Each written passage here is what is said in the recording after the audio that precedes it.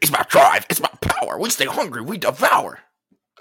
I was really hoping that like there would be a turn of like we've taken a bit of a break, obviously, and I was like, oh, we'll come back. It'll be a lot more smooth. But I was gonna dive right into the rock. I was like, there's no way I'm letting people think otherwise. We stay hungry. We devour and take what's ours. He rhymes hour with ours. Yeah, I don't enjoy that song. What's Bon Jovi? He rhymes back with back. Okay. With a six string on my back, I play for keeps because I might not make it back. It's like, come on, dog. I feel like you're not doing any better than that. So, well, he could have been like, as Chris Pappas says, "Fuck you, he's richer than you, way richer than me." I wish I had my life money. You wish you had living on a prayer. Bon Jovi. What's my life? It's now or never. I ain't gonna live forever. Literally never heard that song. Yes, you have. Also crazy that was the first that's what it's called, but you definitely know that song. You went my life before living on a prayer. That's my favorite Bon Jovi song. So why don't you lick my balls? Interesting. Name one other Bon Jovi song. What's the one is like Love a Bad Name? Like yeah. I don't know if it's called that or if it's called You Give Love a Bad Name. Oh no, Shot Through the Heart. All right, because I don't believe you. It is Shot Through the Heart. And you're to blame. It's not. It's called You Give Love a Bad Name. Parentheses, Shot Through the Heart. No. I like when I was listening to a lot of soul yesterday, and one of these songs was No Pain, comma, parentheses, no fame.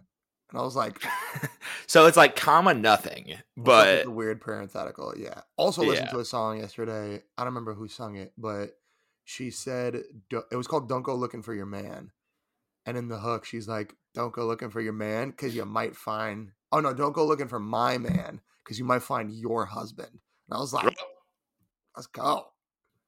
Wait, so she's trying to imply that she's like bagging all the husbands?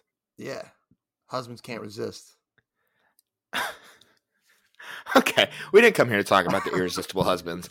As you guys know, we have taken a little bit of a break, but welcome back. We are here on this beautiful yet cloudy Saturday morning. I am staring deeply into Alex's beautiful brown eyes, and it's good to be back. That's what I'll say. Alex, if you had to sum up in like 12 seconds why we took such a long break, give the people just a taste. They want answers. They're upset, obviously. I moved to Brooklyn and went off the deep end. And tell us how floundering in the deep shark infested waters has been. What does that mean, floundering? It's like floating around? It's like one of those. Josh just did something incredible. I floundered. What do you want? It's been very fun. Moving to Brooklyn has been the best thing I've ever done. Except for starting a podcast with your best friend. That's all I'm saying. That's true. Allow it. Making moves. Allow it.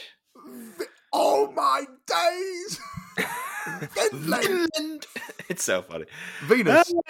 Okay, this is not a podcast anymore. This is just where me and Alex recreate our favorite TikTok sounds. And that's what the podcast always was. Is it? Because I do feel like when we started, we were like somewhat anti-TikTok.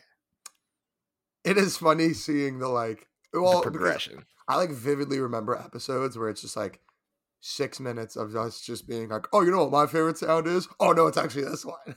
Well, I mean, poisons the mind and whatnot. It does. It infects the brain. I'm a parasite.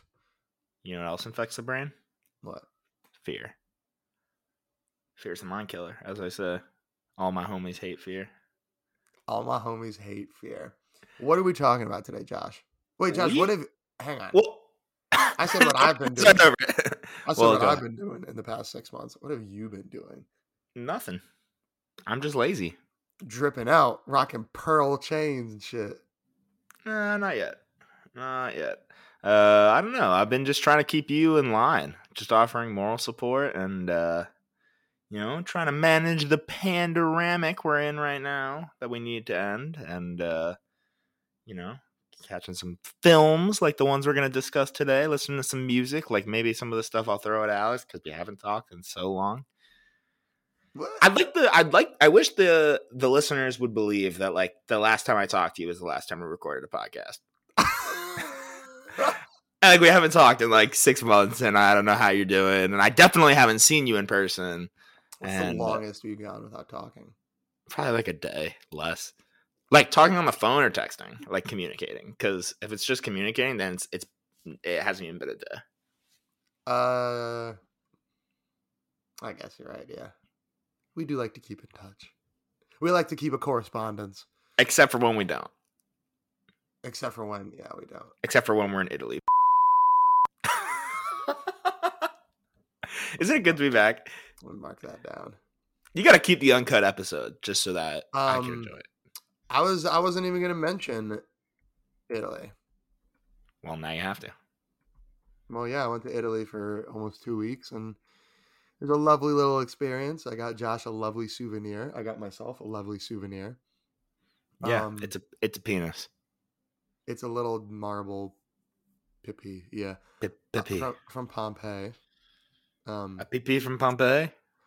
And yeah, Italy was incredible. Great food, great things to see. Best pasta you had. Where was it, and what type of pasta was it?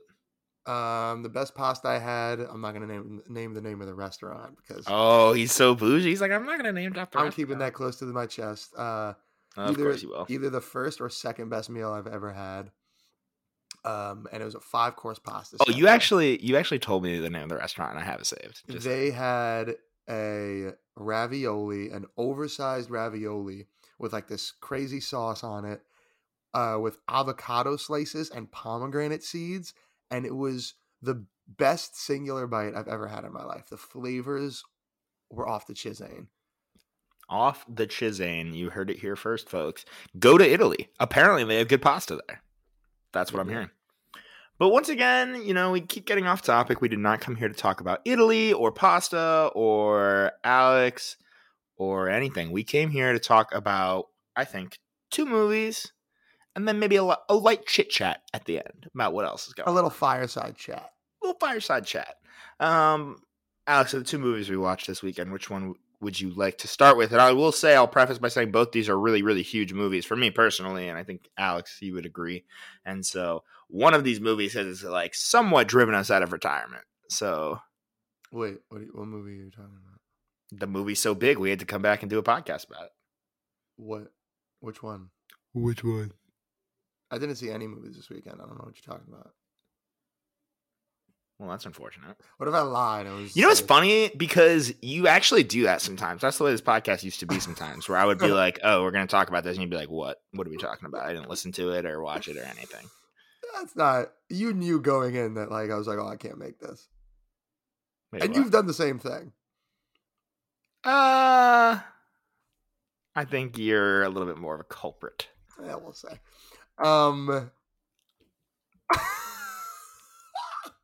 I'm not doing anything wrong. Never have, never will. So you want to talk about The Thick Boy first? Yeah, I want to talk about The Thick Boy. Let's talk about The Thick Boy. I'll say this then. Italy isn't the only place I went on vacation.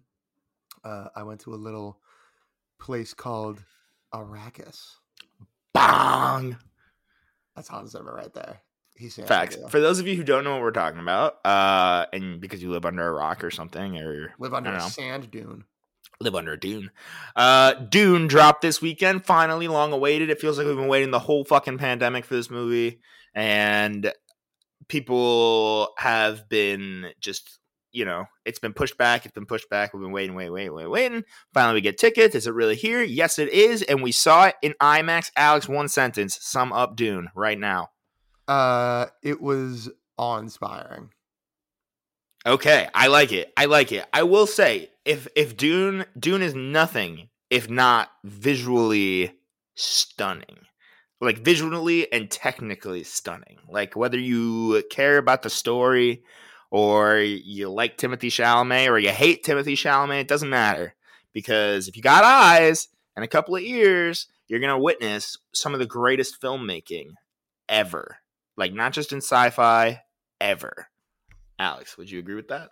Yes, I would. A lot of people were like tweeting about it afterwards, and it didn't really hit me until like thinking about it. But I mean, in the moment, I was obviously like, this is looking Yeah. incredible.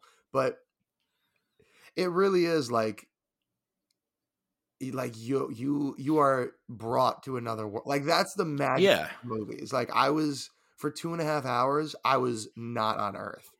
Right. And I think you said that in your review that you're like, sometimes, and that's the beauty of movies in general, sometimes the best movies are the ones that kind of make you forget that they're movies, right? They makes you forget that someone's standing there with a camera or, whatever. And because of that, in this movie, like you said, we feel like we're on Arrakis. You feel like you're in the dunes, in the sand, in the desert, and you're out there with them. And it's just because everything is just so thoroughly detailed, I think. Down to the production design and set design, everything, like all the little details are so perfect, but also like you can tell that Denis was like he was in on it. There was no leeway like that he gave his team just like do whatever you want. Like it seems like he was like, I want this to be exactly this way. And luckily for us and for him, it was. I agree. I love Dune. Dune's fire. I'm as do I. I think I have more. I think I have some not problems with it, but like I have one problem with it. You said sure. When we spoke, because we haven't spoken much about it. When we talked 6 months ago. Yeah. You said it was a complicated 5, so I want to dive into that a little bit. Yeah. So I would argue, I would posit that this is a perfectly made movie. Everybody from the actors to the crew to obviously the king at the top, Denis Villeneuve, is working at the top of their game, and truly, it's amazing to see. That being said, when the movie ended, and I know for a fact after being on Twitter for a day that a lot of people felt the same way as I did, is that the second it ended, I was like, more now. Like I want more now, and like it's hard to get out of a movie that we've waited for so long, a movie that's over 2.5 hours long, and literally be like, why is it over? Like, why can't it? Like, that doesn't happen often. And it tells two things. It speaks to the greatness of the movie, like how good it is that it flew by, and that me and other people are tweeting, like, give me a 6-hour cut. I don't care. Like, right now, fucking, like, put it on and whatever. So it speaks to how good, how good the movie is that, like, it can fly by like that, but also just, how well made it is and how badly we, this could be a new, I'm mincing words here.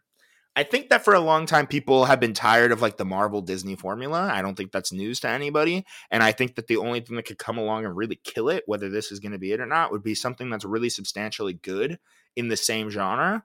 And so for us to get like what could be a real sci-fi powerhouse here, and one of the greatest sci-fi stories ever put to film, like I think that that's something really special. And so I would urge everybody to go, even if you have to pay for the ticket, unless you don't feel safe. If you don't feel safe, then you are more than fine watching on HBO Max. But if you feel comfortable and you live in a place where you can do so, I would heavily recommend going to see it in IMAX. As Alex and I like to say, if you don't see it in IMAX, you're missing part of the movie. It cuts off part of the screen, and you're not seeing everything that we're seeing. You're not seeing Arrakis in all its glory. I'm not an IMAX commercial. I don't think I've ever said that before. You have. You were the one who told me that. You were like, if you don't go see it in IMAX, you're a bum. You were telling me for Avengers Endgame, and then when I told you I was going to go see a movie in Prime, you were like, no, IMAX, dog. It was filmed in IMAX. IMAX theaters are just the coolest. But I'm just saying, you don't understand that Prime theaters are literally an IMAX theater with better seats. That's it. That's the really only difference. No, it's not about them shaking. It's about them reclining and me not having to step on people like I did for Dune. Because when I got there and the movie had started, I was the middle seat. Because you know me, I book early. I'm the middle seat. I was like, I'm so sorry. I was like, I am so sorry. I make fun of those people. I made fun of them yesterday. I make fun of those people too. And it's usually not me, but Alex can attest to this. I really thought I was going to run out of gas on the highway. I've never been closer to like thinking you're going to run out of spice. Let the spice flow. My Dune. What was your favorite aspect of Dune now? Oh, you know what? I will. And I have a couple questions for you. I'll say this: obviously, we could talk about like Greg Fraser's cinematography, the score. There was one point right in the beginning of the movie when it wasn't even that. It was showing like it starts like it's the black screen, and then it says dreams are messages from the deep, and then like it shows like the Warner Brothers logo, and then like it's just like this like like this crazy drum thing, and I put my head in my hands and was like, audibly, I'm not ready for this. And like I just couldn't. I was like, yo, we're gonna be in for something special. So like looking past all that, one thing, there's two things I'm gonna mention right now because I forgot to mention them anywhere else. I thought I read the book. Let me just preface that. I didn't like the book.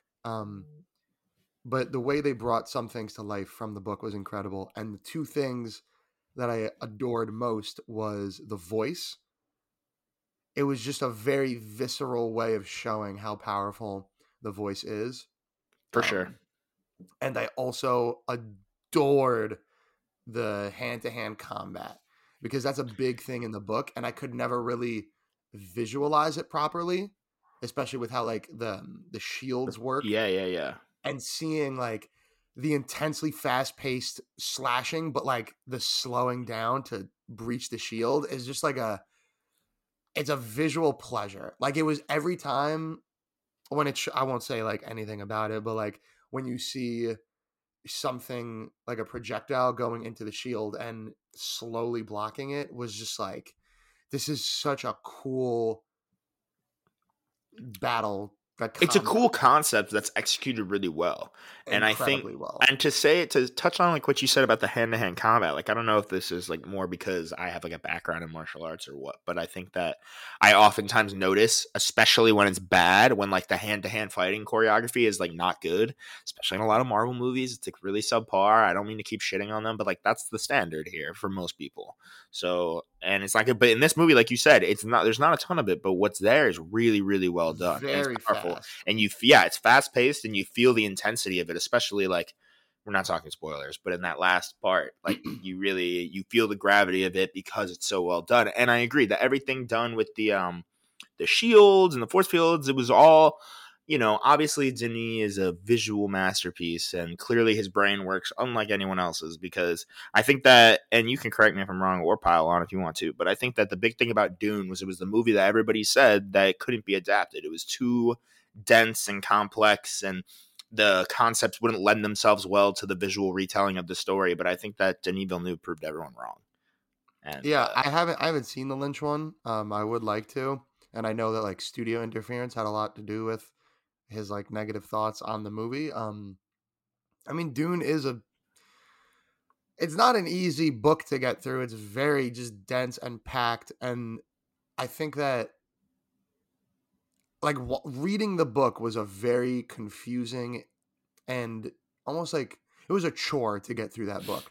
And I was very worried. Like I'm like 40 minutes into the film.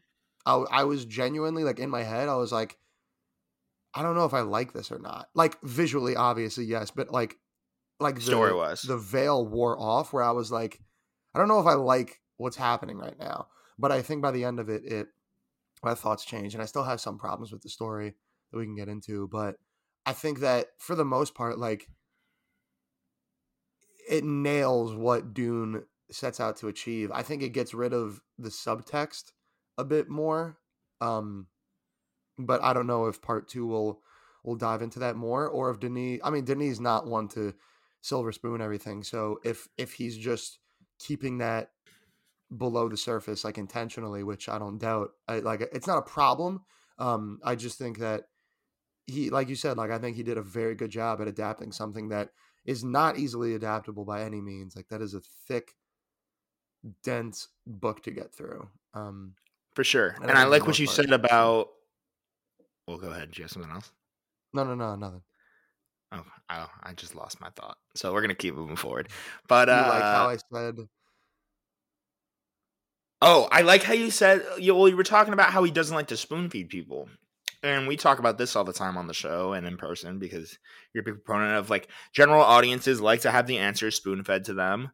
And I can't lie, sometimes I do too, but not with things like this. And so I think that he did a really good job of balancing, like, because like you said, Dune is really dense and there's all these words that you don't know. And yeah, like all these fucking words that sound like they're from a language you've never heard of. And all these technological advancements and things we don't know. And the movie moves pretty quick. It stops to tell you about a couple of things, but for the most part, it's a lot of visual storytelling and a lot of like learning by doing. For I think a really good example of that is the force fields. Like, it's never really explained to us how they work. You just kind of see it happen. Mm-hmm. And I think that ends up being a really, really cool sequence because of it. And I think that a lot of people hopefully will realize that, you know, audiences are smarter than we give them credit for. Yeah, the world building in this is very, very special, I think. Definitely.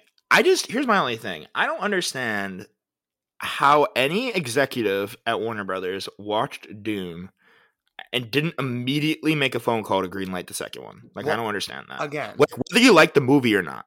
And I know a lot of it's based on numbers and money and how much money it'll make at the box office, but like, I mean, it made its budget back almost. Again, a part 2 is coming.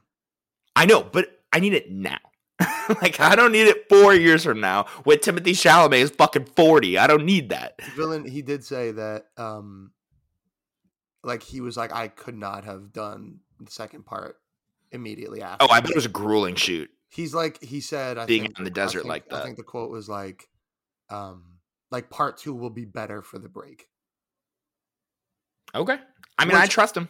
I'll say this, like, a big problem, not a big problem. I mean, but like, in my opinion, because I know some people think otherwise, this is an incomplete movie. It literally does not have an ending. And correct. I just think that I thought the movie was going to end a little bit farther into the book. And I'm not going to spoil anything.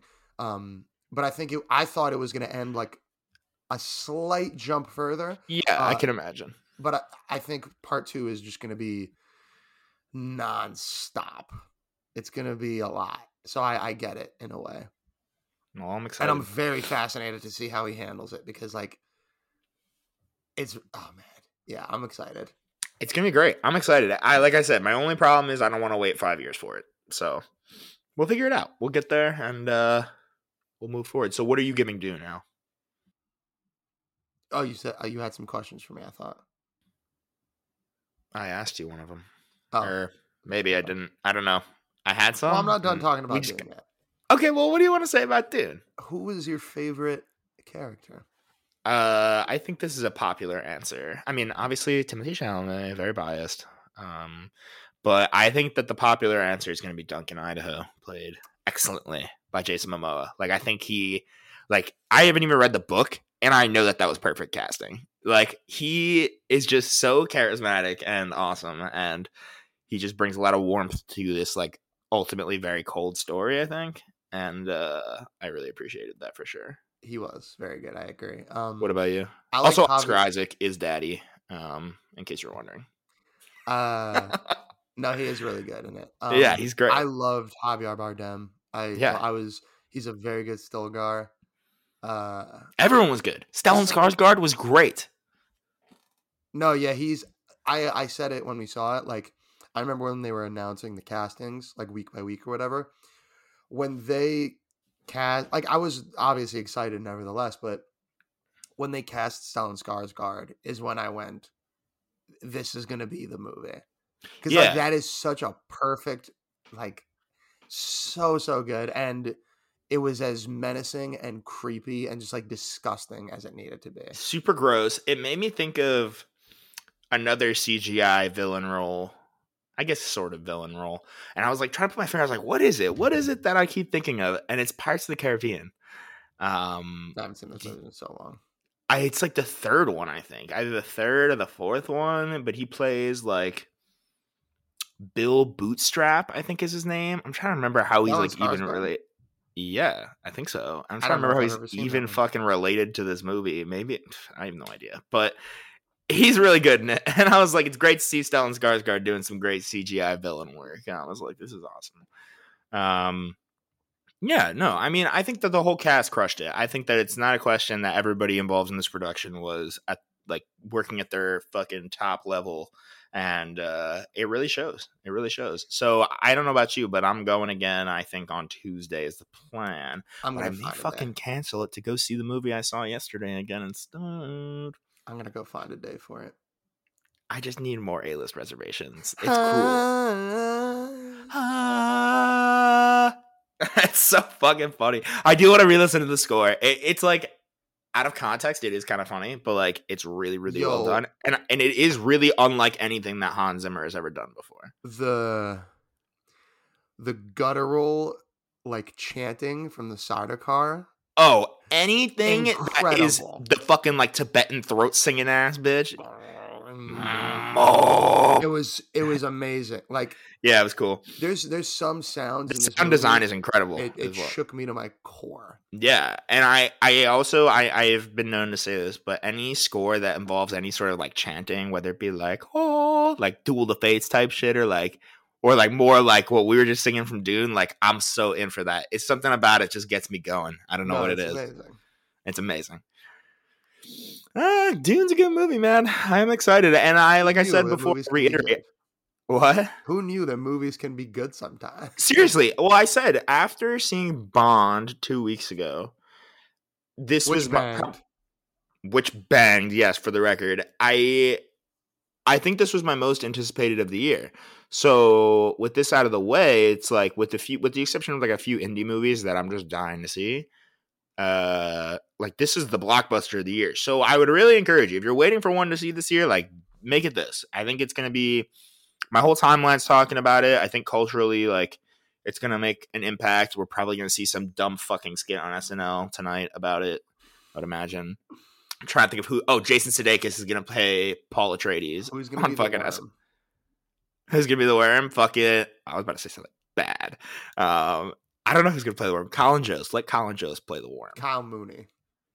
Kyle Mooney? Why Kyle Mooney? Who is he your favorite?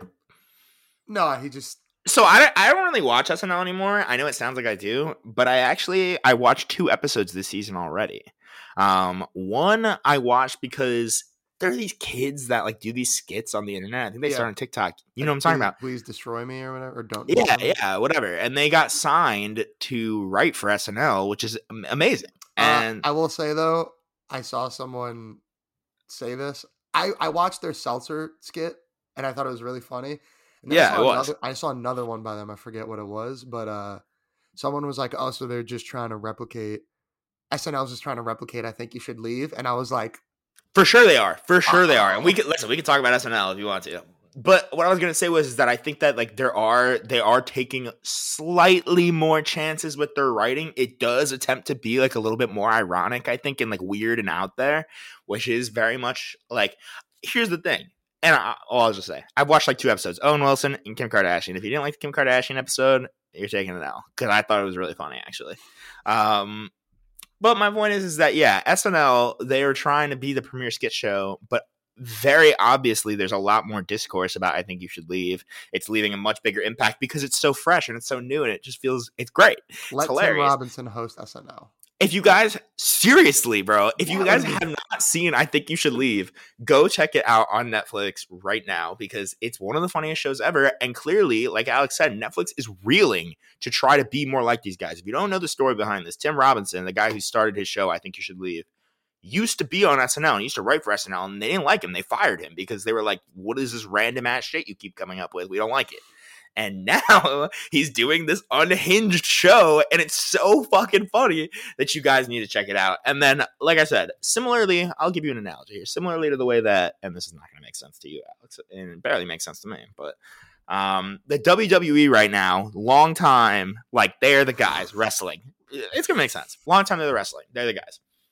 Because of that, there's been a drop in quality, I understand, because there's been no pressure on them. And now that there's this new show, AEW, that's big and huge and that people like, it's putting the pressure back on WWE to do better.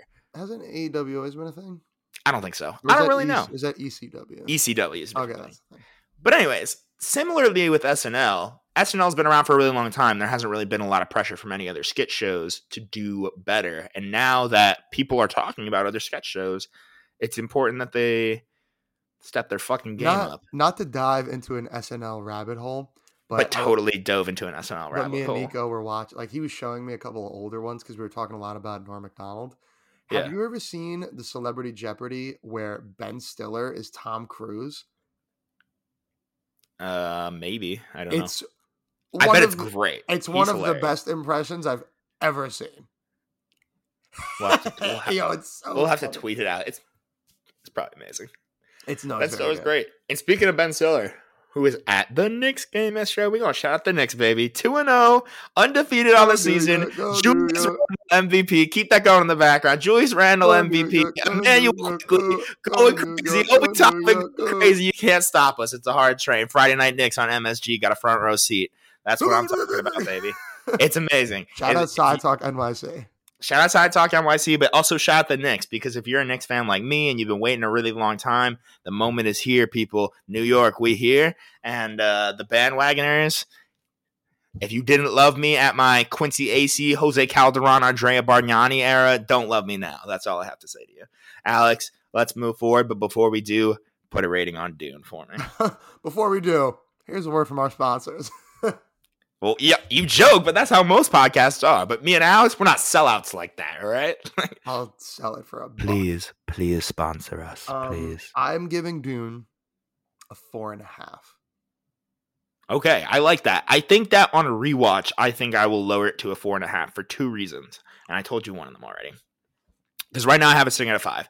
And I think that that's really just based off my initial visceral and like reaction to it. Like I left the theater, I was like, whoa. This is it right here. Like nothing made this year compares in terms of scale, in terms of just like how well it was like visualized and how well the vision was carried through. I was like, nothing's topping that. But I do, like I said, it was a complicated 5 because I do feel like there's a lot missing. And as a standalone movie, I don't think it really holds up as well. Like if you don't like, we should talk about this because you're upset about it. But people are comparing it a lot to Star Wars, which I don't really like. I think that people naturally will compare new sci-fi to the most popular sci-fi of all time. So naturally the comparisons are going to happen there. And it is, at the end of the day, like a similar story of good versus evil. But obviously they're very, very different. And I just think that, like, I don't know. I think that it could have, like, I don't find myself wanting to go rewatch Dune because I was like, oh, this story was really fun and I want to re-experience it like over and over again. Like I want to go back and marvel at how beautifully it's made and like sit there. So for that reason alone, I think I probably will drop it down to a 4.5. The other reason being is that way I can reshuffle my top 3 of the year and reinstate Teton as the best movie of the year because it's fucking crazy, y'all. If you haven't seen Teton, go see that shit. I still think this is my number 1. It's better than Teton too, but like that was a movie I enjoyed a little bit more. I almost put the Green Knight's up there too. I love the Green Knight. Zack Snyder's Justice League. I was like, I might put that before Dune because I think that I just in like the characters. But see, if you want to draw that comparison, like I will say, like no, I'm not comparing. I'm just talking about ranking, like a personal ranking. Nothing as fatty and extraneous as Zack Snyder's Justice League could ever be at the top of my list. Sorry. I'll see it. There's like 2 extra hours of that movie that don't need to be there. I love every single bit of character. I'll tell you what, if they had made a really good original version of Justice League, like Zack Snyder's Justice League and his vision, that was like 2 hours long, and then they released like a 4-hour director's cut, like I would have appreciated it a lot more. But nope, a big swing and a miss. Last thing I want to say about Dune. Just to air this out because we talked about this a little bit, and I know you have some thoughts. You've seen people relating it to Lord of the Rings. And I know that cuts you deep. Because, I'm just going to say this. Yeah, say this. Tell the people what you know. In terms of all these comparisons, like, shout out Connor. He was like, it's a mix of Avatar, Star Wars, and... You're saying shout out Connor, even though you're about to clown him. Yeah, and like one other movie. And it was Avatar, Star Wars, and Lord of the Rings. No, I don't think it was. I think it was, bro. Regardless, I was like, none of the above. Because I think in terms of scale, obviously, like you said, people are going to compare it to the big 2, Lord of the Rings and Star Wars. But I think that's I think Dune is very much the antithesis of both of those. Game of Thrones. I think Dune, that's the most reasonable. Yeah, I agree, actually. That is a good comparison. In terms of scale, obviously they're comparable, although Dune still blows at least Star Wars out of the water. They have hugely different goals as franchises. Yeah, no, Dune is an antithesis to like Star Wars, and I agree with is a what you're warm saying. family story, and like Agreed. family is at the core of Dune, but I would not call this movie. But it's coming warm. from a completely different perspective of like coldness and like searching for something in like the barren desert of loneliness. And there's nothing wrong. Like I love it, but like it's more compelling, I think, but it's like not as feel good or quote unquote enjoyable maybe as like A New Hope. The comparisons are a disservice not only to Star Wars and Lord of the Rings and whatever you're comparing it to, but it's also a disservice to Dune, because at the end of the day, this story was written not before Lord of the Rings, but years before Star Wars. I will say, as a movie, like, this movie's amazing, so don't twist what I'm about to say. But I do think that Star Wars was potentially more groundbreaking at the time than Dune was today in 2021. Like, we saw some crazy shit, like, visually in this that, like, I think some pretty mind-blowing stuff. But, like, when Star Wars came out, dude, people were probably shitting their pants. Well, one would hope that a movie like Dune could completely like recontextualize Hollywood and break the status quo. And I think it will to some extent. Oh, see, I don't see that happen. To some extent, not at the scale that you're talking about. Like, Star Wars did that. You know, I'm sitting here hoping against hope that like this will encourage people. Like, we saw early reactions already. I saw maybe a couple for the Eternals that already say it's like relatively uninspired. And yeah, I don't know what the deal is, but I was like, am I really seeing spoilers for the Eternals on my timeline? I think it's like a joke. I don't know what. I hope. When I looked up who Kingo was, I was so mad. I was like, if you guys just spoil the Eternals for me, I'll fucking kill you. Anyways, that people seen reports of people saying that like the Eternals is like somewhat uninspired and like that Chloe Zhao's vision is missing. I think it was Matt Neglia who said that. I'll give him some credit. Yeah. And I think that this movie really proves that like with the humongous budget, with the insane cast and the crazy star power, it's still possible, if given the chance by the studios, to maintain your directorial integrity and your artistic vision and do something that's not necessarily made for the masses and made for the popcorn eaters, but it's made for the true fans, like fans of the book. Because I think that there were a lot of people there who were like fans of the book, and then a lot of young people who were like looking for something new, something more gripping than fucking Black Widow. Like, I don't know. Also, just so you know, how much do you think Black Widow cost? I know it. I know what you're about to say. I think it made probably about 100 mil or something like that. I don't know the exact number. No. I mean, how much it cost about 100 mil, or no, maybe about like 200 mil. It was 200. Yeah. And Dune cost 165.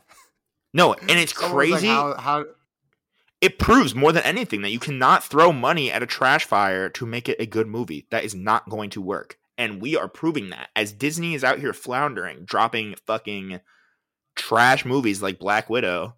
Like, we are out here. Like, the biggest cultural impact of Black Widow will be the lawsuit that Scarlett Johansson had from it. That is what people will remember about that movie more than anything. Whereas this movie, Dune, is not only extremely memorable, but it's also impactful, I think. And I think that this story will find a new home in a major part of the zeitgeist, the culture. Like, you know, zeitgeist. It's a great word. Let's talk about. What is this? What is this little a Z? I mean, I get it. I've just never seen you do that. Z for Zencaster.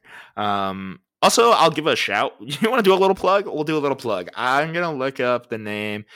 We have a couple of friends who reached out to me asking about, how to get started doing a podcast and, what goes into that and a little bit of answers. Well, we also have to shout out the people. We'll do that at the end, actually. Can I finish this first? Okay. Yes, we will make some shout outs. This is the last back half of the show is going to be all shout outs. I have to shout out the Giants Elite Podcast, Giants _ELITE. If you were a Giants fan, this is the spot. All right. I'm not a huge sports podcast guy. Admittedly, I do not listen to a lot of these, but if I was going to listen to one, this would be it. It's started by our good friends, Evan and Jeremy, and they're good kids, and you guys should go give it a listen. That's facts. That's facts. Moving forward. Is that our corporate sponsor? That's our corporate sponsor, baby. And they, they probably won't even hear it. But basically, we got one more movie to talk about, and then I'm going to throw in some random things at the end because, as you guys know, we haven't talked in a really long time. So I'm going to tell you what's up, what we've been watching, and how life's going. But let's talk about maybe my third most anticipated movie of the year. Which we also got out of the way. It is none other than Wes Anderson's The French Dispatch. This is the newest from Wes Anderson. If you guys know me, you know I absolutely adore Wes Anderson. He's maybe my favorite director ever. Alex is holding up this sick-ass pin they gave him at AMC Lincoln Square. Shout out AMC. Shout out Lincoln Square. The Sans Bloc. And basically, if you don't know what this movie is, it's, like I said, the newest from Wes Anderson. It is a love letter to journalism about 4 stories about different reporters that work for a newspaper in France that dispatches in Kansas. So, Alex, what do you think of The French Dispatch? I was overwhelmed by The French Dispatch, but in typical Wes Anderson fashion, I absolutely loved it. I'm a sucker for him. It's just like a true. This is a good example of like. Obviously, we're always looking for like new things in film, and like I always want to see like the boundaries be pushed, and I just like fresh, inventive stuff. Let me not say that actually. I like seeing fresh takes often. Yeah, but something about Wes Anderson, because I don't want to imply that I don't think Wes Anderson is inventive. Anytime I get a Wes, he isn't though. He isn't. But like anytime I see a Wes Anderson movie, I think I wrote like I'm very proud of my Letterboxd review of French Dispatch that I threw together quickly. But I think it's just an irresistible charm.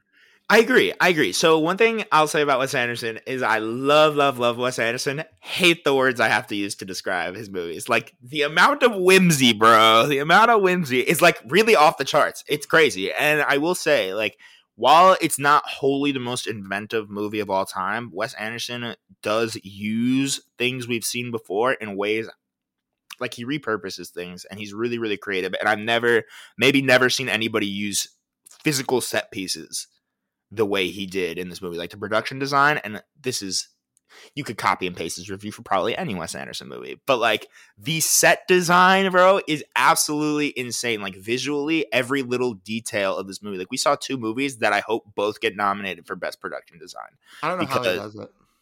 I don't know how he does it either. They both have like crazy visual minds, and they can just see like things that we can't as normal humans. And thank God he has the God-given ability to put it on screen so we can actually enjoy it. Because like you said, I was just overwhelmed. I had the biggest smile on my face from like the entire time, because Wes Anderson makes movies that make me feel like a child, but the movies are for adults. And this was the most adult Wes Anderson movie I think he's made so far. Like it really dealt with some mature themes, and like there are certain parts where he gets really deep and like reflective and retrospective, which is like, I think some of his other movies, while they have those moments, he tries to kind of keep them lighter in sort of an offbeat kind of tone. And this one like really got into the shits, I thought. And I really appreciated it for that, because the balance of like I'll even throw out like the TImothée Chalamet segment of this. Like they're talking about revolution and war and like suicide and sadness and like a lot of like, but like it's all done in such a, hate this word, whimsical way that you're like, yes, please, more. Like if you're going to edit it out, like I want to talk a spoiler real quick. But I guess I won't. The end of the TImothée Chalamet one. Like, amazing. Sad though.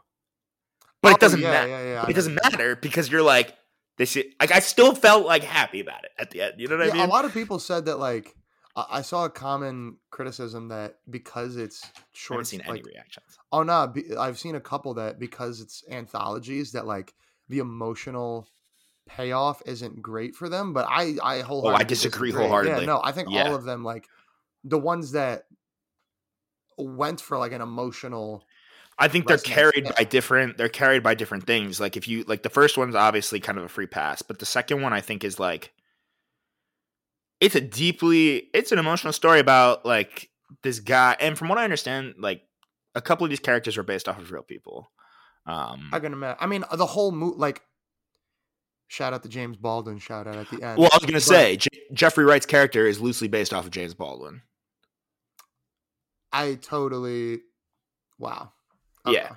So... I think all these like live for that phase, Al. That's why we started a podcast. Thank God for video. All these skits, not skits, all these segments, yeah, just have to do with, like the life as an artist in not necessarily like artist as in painting, but writing as a writer more specifically. Yeah, the life of somebody who has to filter life through their own lens and put it out for other people. And I think that like coming from Wes Anderson and like this very clearly being like a love letter to his favorite writers and artists, I think that it's impossible for this movie to not resonate emotionally on some level. And I think that I would say that like this is maybe his, at least in my opinion, his most thematically dense movie yet.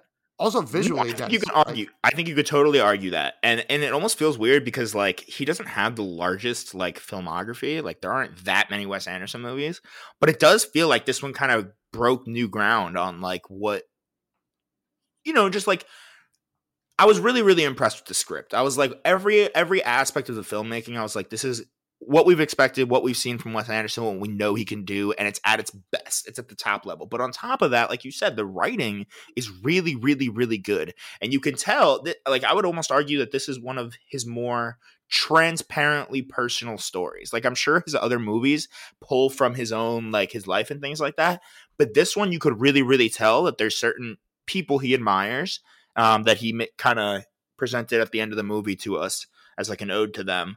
You can tell there's people he really admires and is inspired by, both by their process and their legacy. And you can kind of tell that he's got these like ruminations almost on how art is perceived in all of its forms, whether it's writing for pleasure or a manifesto or a painting or food or whatever it is, So I think that the fact that he's able to do something like that in a movie that's still so damn entertaining, like at the end of the day, you don't even need to get any of the subtext from it. If you don't gather any, if you don't even know who Wes Anderson is and you don't care and it just showed you the movie, you'd still really like it, I think, because it's really, really good and it's entertaining. Like the story, like in the last one, that's why part of why I want to rewatch it. I was almost so caught up in like the storyline of the Jeffrey Wright segment that like I wasn't like, I don't even remember a ton of like what he was talking about because I was like, he's so almost in the background. And I do think that speaks to like journalistically, like being in the background, like what it means to be a journalist, like picking your moments, knowing when to comment and things like that. And I just thought it was really, really well executed. And like I said, I'm definitely going to go see it again. I had a smile on my face for the entire time. And I just praise the day that we get another Wes Anderson. It's great. It's coming soon. I know. He works so hard. He's like hardest working man in the game. And the cast is only going to grow. Alex, who was your favorite newcomer? Because we got all the I'll ask you both. Who was your favorite returning Wes Anderson regular? And who was your favorite newcomer? I told you yesterday, Adrian Brody was so good in this movie. So that's your returning regular. Yeah. Yeah, no, I it's not my. I'm not. I don't even. When I saw that skit, I was literally like, "Thank God," because he's good in Grand Budapest Hotel. But I was like, he is great here, I mean, and I was like, they didn't great in Darjeeling. Yeah, he was. I love that movie. People don't talk about that movie. I was talking about it the other day. Most people haven't seen it. I would say that's his most underrated movie. 100%, I think so. Because a lot of people count it out, and there's only like one aspect of that movie that I don't love, and it's actually like the Jason Schwartzman like love storyline. It's a little dicey at times. I also like Jason Schwartzman. He's not in the movie Jason much, Schwartzman. But okay, something really cool. If you ever want to know what people think about a director, go look at like a movie like this where there's so many A-list actors, and the one that's coming to mind right now is Elizabeth Moss. Like, she is an A-list actress who does not have a history of working with Wes Anderson, who agreed to take this part that probably has 2 lines and a total of 3 minutes of screen time. And I'm fucking here for it. Like, it's, where else can you find a director where, and Tarantino comes to mind, but even he can't pull this off in such a way. Like, where every little, like, cameo, like, every person is somebody. It's a familiar face. And there's something that, like, elevates the movie. Like, sure, you could argue it's a gimmick, but, like, there's something about, like, Christoph Waltz is a big one. Like, when I saw Christoph Waltz, I was like, what the fuck? I was like, what are you doing here, man? Like, this is awesome. And it just brings a smile to your face. But it's not done cheaply because these are all A-list actors who are all throwing their everything into this 2-minute role. It's incredible. And so that's your favorite returning regular. Who's your favorite newcomer? Jeffrey Wright was like his was my favorite story probably, so I want to give it to him. And like, obviously, I got to shout out Timmy. But Gotta shout out Timmy. I'm trying to think of who else is anyone off the top of my. I mean, Javier Bardem was great. Benicio del Toro was great. Yes, he fucking dude. I thought he might have been. He was in Fantastic Mr. Fox. He was. That's true. He was great in this, though. He was really great in this. I will say, I think he's my favorite returning regular. Like that segment, I thought was so well executed, and truly just the most entertaining in Wes Anderson fashion. Like I was like, this is perfect. I could watch 100 of these. These are awesome, and so he's my pick for that. But then I'll say for obviously newcomers, you know who it is. It's the boy TImothée Chalamet. It's like this kid is like, regardless of how you feel about him, he's an amazing actor. And it almost seems like he's too good at everything. Like he's too good at being in Wes Anderson movies. I don't see a scenario in which Wes Anderson doesn't put him in literally every movie he makes forever. Like, and I could not be happier, honestly. I also really like Tilda Swinton in this one. Tilda Swinton was so good. I felt like I was the only one laughing in my theater. Like I was giving these these Oh no, there are a couple people laughing. There are a couple people laughing towards the end of it, but it took people some time to like loosen up, I think. And she was killing me, bro. I was laughing like from when they show the dude bringing the food, like the drinks up to the dispatch office, and like you see him go like down the stairs and climb up the ladder. I was like audibly chuckling. No, it's funny. The visual gags are perfect, and like there's not a lot of people like Wes Anderson doing it like that anymore. And it is the word I keep coming back to. It's whimsical. It's like, it reminds you of like the old like black and white movies, like fucking like shit like that. That's just not done anymore. And he's like got this style that, like, when you think of directorial style, I think the first person that comes to mind, there's actually two, which is kind of funny, but I think of Edgar Wright, who, if you guys aren't ready, Last Night in Soho coming out next week, go check it out. But and Wes Anderson, because there's truly no, like, such a defined style where you could see 2 minutes less, 30 seconds of any Wes Anderson movie and know exactly who made it. And, like, I think there's something deeply special about that, whether you fuck with his vision or not, like, you have to respect it. Like, I think it really comes down to, like, the whole people being able to say, I appreciate the greatness of this, but it's not for me. Like, that's cool. That's totally valid complaint on Wes Anderson. But don't ever try to tell me that it's bad. I will not stand for that. He's a king. Yeah, he is. He's amazing. What are you giving The French Dispatch? I gave it a 4. I give it a 4.5. But I think I might leave the 4.5 for the rewatch. But I'm also severely biased. I love Wes Anderson. I often say he's my favorite director. And I just don't know that I'll have more fun watching any movie this year, even Bond. I just don't know that any movie will put such a smile on my face. So that's that. I want to, before we get out of here, talk about, I've just been watching so much TV and we haven't had a chance to talk about any of it, but I want to we really got to limit this 2-minute speed rounds, but let's talk about Ted Lasso. You didn't finish Ted Lasso. Never mind. Let's not. I can't talk about Ted Lasso then either. I don't even know what I've seen that you can see. I'm just going to tell you all the things I've been watching now, and then we'll see where we go from there. You got to watch Ted Lasso. Ted Lasso, from what I've seen, I'm halfway through season 2. Thumbs up. I've seen the whole season. I'll tell you, people, it's very good. I do think that you should be wary of people who call it the greatest show of all time, because I'm not sure that it is that, but it is wildly entertaining. Every week I am always Wednesday night. What? What'd you say? People say that? Yeah. I think that was a reason why a lot of people don't like Ted Lasso, is because of so many people who called it the funniest show ever made. And it is funny. It's good. But people have crazy wild takes. And I've been watching that. But you want to talk about a show that's actually possibly the funniest show on television, bar none, is What We Do in the Shadows. I'll tell you, man. And I told you last night, I just watched the 9th episode of the third season.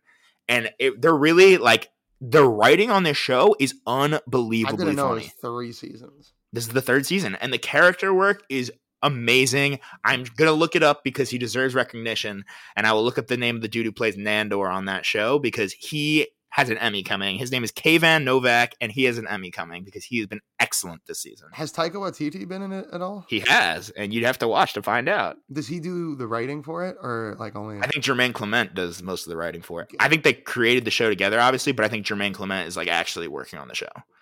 It's so funny. It's so good. I do want to watch it. I will. I will. It's awesome. And then you know what I started yesterday? Midnight Mass. I gotta start that. I won't tell you anything about it. Here's what I'll say. The problem with Bly Manor, for me at least, and the reason I didn't finish it. Yeah, which you shouldn't, honestly. And the reason is because Mike Flanagan is so clearly like the quality drop off that happened when he was no longer the director of every episode is so apparent after seeing this. Like, he had to have seen that and been like, I can't ever do this again. He directed all 7 episodes of Midnight Mass, and thank God it shows. He is so fucking good, dude. The long takes, the editing, it's all there. It's so good. Check it out. I've been very excited. I'm only like 2 episodes deep, maybe 3, and I'm really enjoying it so far. I'm literally just waiting for it to get dark out. Otherwise, I would watch like 6 more episodes right now. I'm probably going to finish it tonight. My TV shows that I've been watching have been, I rewatched Fleabag, and Fleabag. I can now very confidently say that's one of the most incredibly written shows I've ever seen. Absolutely. Phoebe Waller-Bridge, one of the funniest humans walking the planet. A rewatch, very much. I'd love to see her in a Wes Anderson movie, but she might be almost too funny. Like, I watched the previous show she made, Crashing, on Netflix. Very good stuff. Would highly recommend it. And this little movie she wrote called No Time to Die. Yeah. I finished my Curb rewatch finally. What about anything from this year? Anything Larry from this David's year? The King. He's coming back in 2 weeks. Or is it really that soon? I think it's tomorrow. Shut the fuck up. No, it's not. If Curb comes back tomorrow, there's going to be a big fat problem. Tomorrow. Oh my God. HBO Sunday night, Succession, and then Curb. The King is back. Yeah, his name's Kendall Roy. Ooh. Midway through my 30 Rock rewatch. Amazing show. Unbelievable. When are you going to tell the people you're watching Succession? Right now. Okay. I'm tired of hearing it. And yes, on Tuesday, it's now Saturday, I started Succession finally. It's unbelievable. I'm going to watch the season 1 finale today or tomorrow. Let's go. And wait, okay, it's been it's been well over a year. I just want to know, what'd you think of the Bachelor Party episode? The Bachelor Party episode was the snowball. Tom is such a weirdo. He's a freak. He's such a fucking freak. But I love him with literally all of my heart. Yeah, they're amazing. They're amazing. Wom's Gams. You gotta, listen, and I'll speak to this because Alex can't yet, but without revealing anything, season 3, y'all, fucking wild. Like, obviously, for those of you who saw the end of season 2, you know it left off with that crazy cliffhanger, and the payoff has been more than good. Like, oh my God, shit is getting shaken up. This is probably one of my favorite shows running on TV right now. It's the one I'm most excited to see every Sunday and talk about with people. And if this puts the discourse of like WandaVision or even Loki or any of that shit to shame. Like, there's so much less to discuss with those shows and so much more to talk about here. This is just a very devious show that it's devious. It's electrifying. I can't help, like, it's such a brilliant, because everyone likes watching villains and protagonists and antagonists. And they're all villains. But the thing is, like,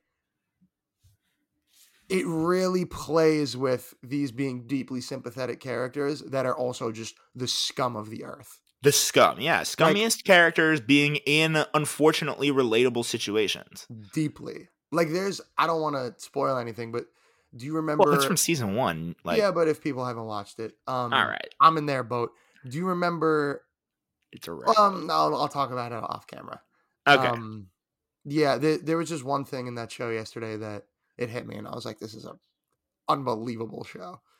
Yeah, it's a great show. It's a masterclass of acting, and it's excellently written, and it's really good. If you like corporate deceit And just like I said, just expert writing, good quips, good one-liners. Like, if you like Littlefinger in Game of Thrones, this is literally like there's like 10 of him cloned and just like all fighting for the same shit. And it's amazing. It's really, really good. And I would heavily recommend to everybody. HBO does not miss. And that's why Alex bought the Curb Kith collab at the flex for him, you know? All right, Al, before we jump out of here, I'm going to give one shout out to one person. You can give one to another. But I got to give a shout out. Alex and I have not been doing this for a long time. And at times, you know, there were more of you than others in terms of fandom, but there are a few of you who I know who have been listening to a lot of our episodes, and people who really asked me, like, what's going on? Where's the podcast? Why isn't it coming back? With genuine concern, not like anger, not like, where is it? Where's it? Like, more like, what's going on? Like, you guys doing okay? Like, what's going on? Where's the podcast? And we just want to say, we are doing fine. Alex and I are doing so well, in fact, that we are just too busy for this at times. And I will say before I give the shout out, I'll say I cannot promise we will be back to the weekly schedule just as of yet. Like, we are not going anywhere. We are aiming to drop episodes every once in a while if we have to. This will not be the last you've heard of us. And if there's something coming up that you guys really want to hear our takes on, please let us know, because we do this for you, and we do it for us, but we do it for you. And you, in this case, is none other than Max Garfinkel. Got to give a big shouts to the boy on the podcast, because he has been one of our most loyal listeners of all time. I know that for a fact because I walked in on him listening to my podcast. We talk about it. He's always like, yo, I heard you guys talking about this.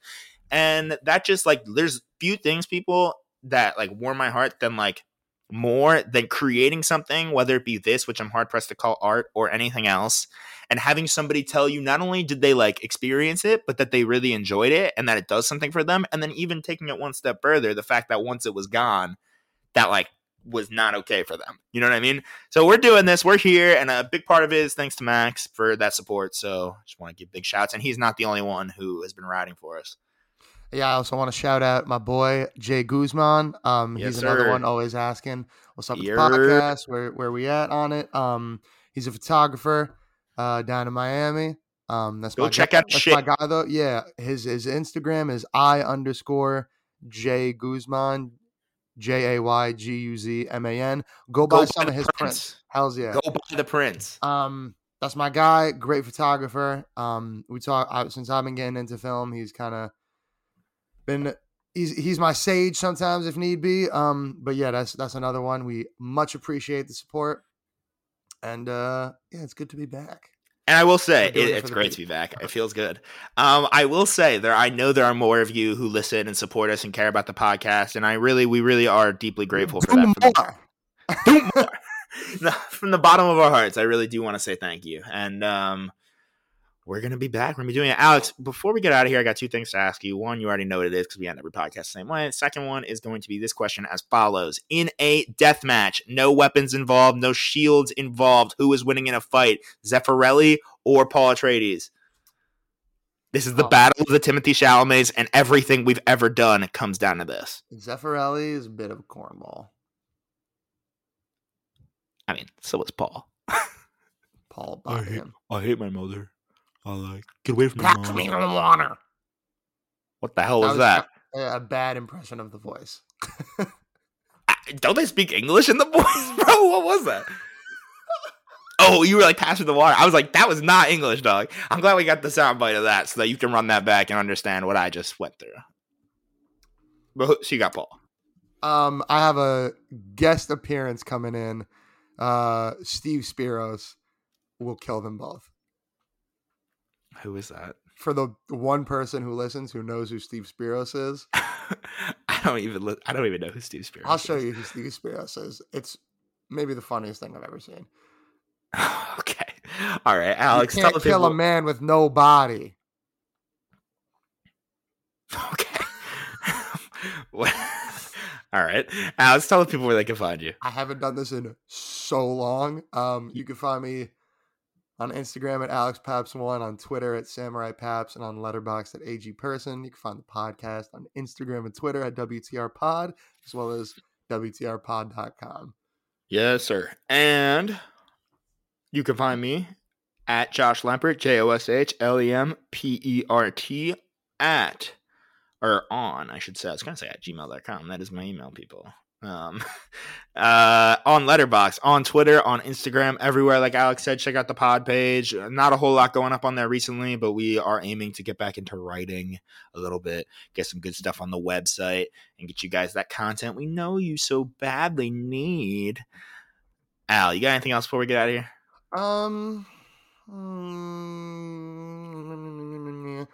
No, I don't think I do.